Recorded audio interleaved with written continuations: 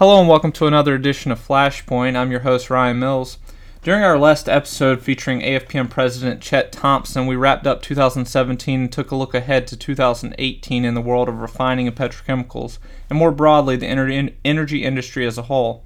Now more than a month into the year, I'm joined by Dan Brouillette, Deputy Secretary of the Department of Energy, to discuss the department's priorities, goals, and agenda. Deputy Secretary, thanks for joining me. Thank you, Ryan.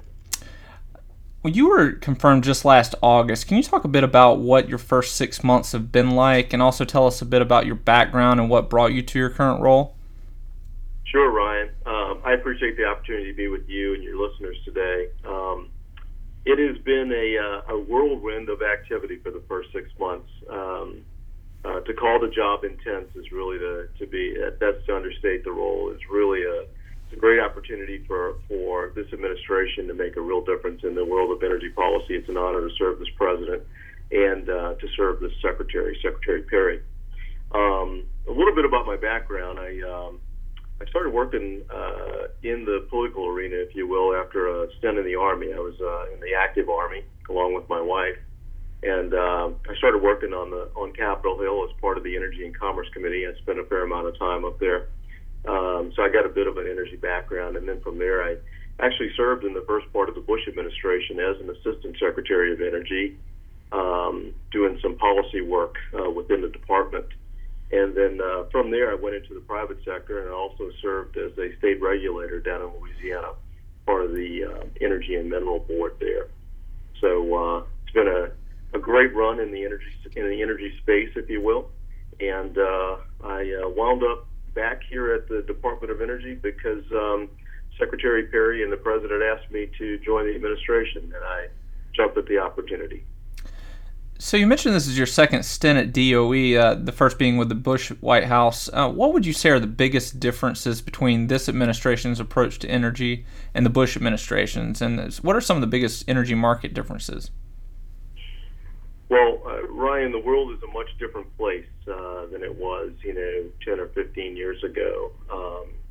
When I was here at the Department of Energy back in 01 and 02 and 03, we were focused on the importation of energy here in America. We spent a lot of time looking at how we might, incentivize our national and international partners to help us with our energy needs.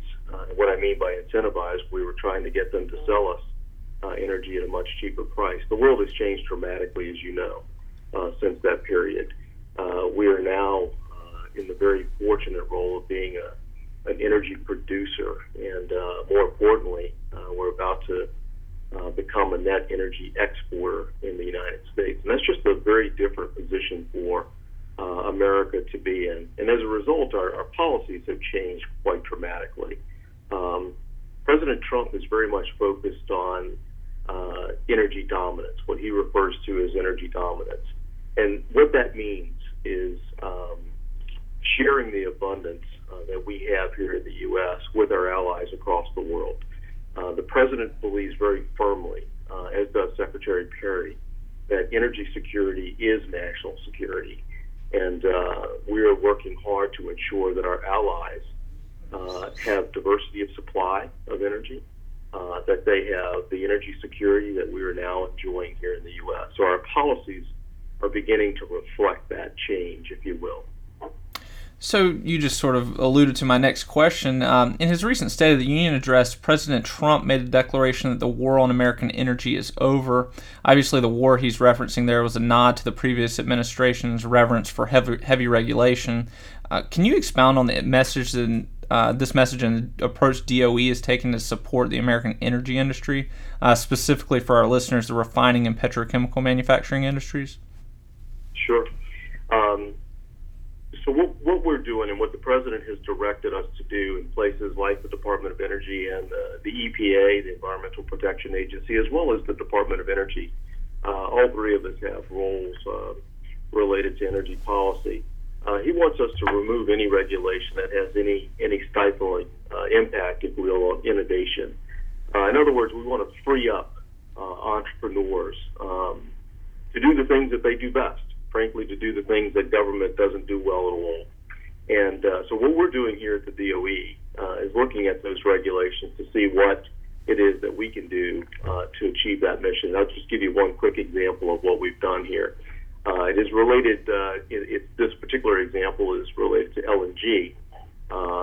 So not really, related to oil and gas, or oil, I should say, in this sense. But, we looked at some of the regulations. To begin the process here in the U.S. to build an LNG facility, you would normally have to start here at the DOE, and we would do what was referred to as an economic analysis.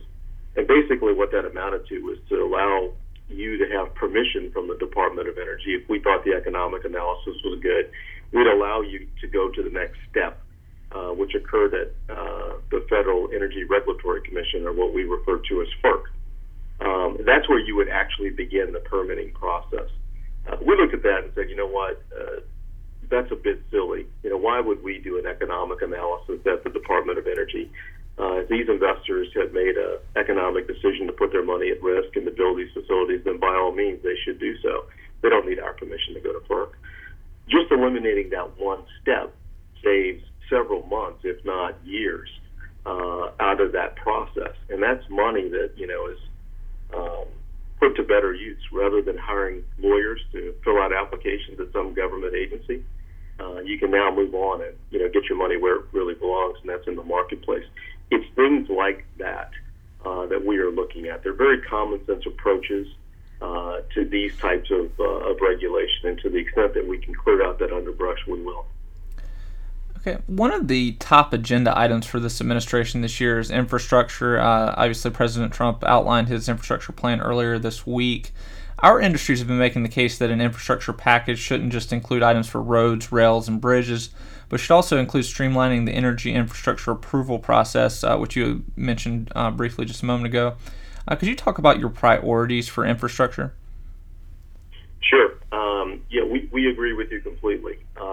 It is not just about roads and bridges and highways. The energy infrastructure within America is critical to the functioning of our American economy. So it includes things like transmission lines and the electric utility space. Importantly for the Department of Energy, it includes things like pipelines. We just went through a exercise here at the U.S. Department of Energy where we studied our grid, our national electric grid, and we see very clearly that we have constraints on the fuel sources that are used for these electric generation facilities across the country. And more specifically in the Northeast, we're facing what I think could fairly be called a critical concern about the availability of natural gas in the Northeast. So we want to see pipeline construction begin all across the U.S. We think it's important for the movement of natural gas. We think it's important for the movement of oil. The president has been very aggressive in approving things like the Keystone Pipeline and other pipeline permits throughout the country. We're going to continue to do that.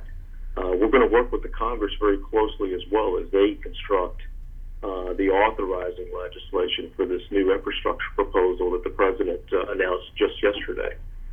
So we're going to be working very closely with them to identify the nation's needs as we see them. Okay, my last question focuses on government research. What do you believe is the role of government in funding research?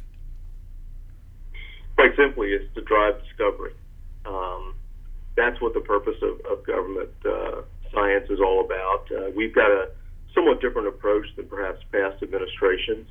Our approach is going to be to focus on basic science. It's going to be to move away, if you will, from some of the technologies that were developed over the years that are now mature and doing quite well in the marketplace. Things like photovoltaic solar. If you look across the country today, you'll see a fairly robust solar industry. You'll probably see a fairly robust wind energy as well, industry, I should say, as well. We think here at the Department of Energy that because those industries are now mature, they don't really require government funding or government science dollars, if you will. Those technologies are already out in the marketplace. We want to focus on those things that are some refer to as blue sky. They're basic science. Some examples of that would be the improvement around battery technology, for instance. We have a program here at the Department of Energy called Beyond Lithium. I think most of your listeners are probably very familiar with lithium-ion batteries. We think lithium is great, but magnesium-ion may have more promise. And for battery storage, that could be a breakthrough technology, not only for the electric utility industry, but also for the automobile industry. And for those listeners of yours that are in the petrochemical field, as you well know, automobiles are made up of a large proportion of plastic. I worked at Ford Motor Company for a number of years, and I know the importance of your industry to that particular industry.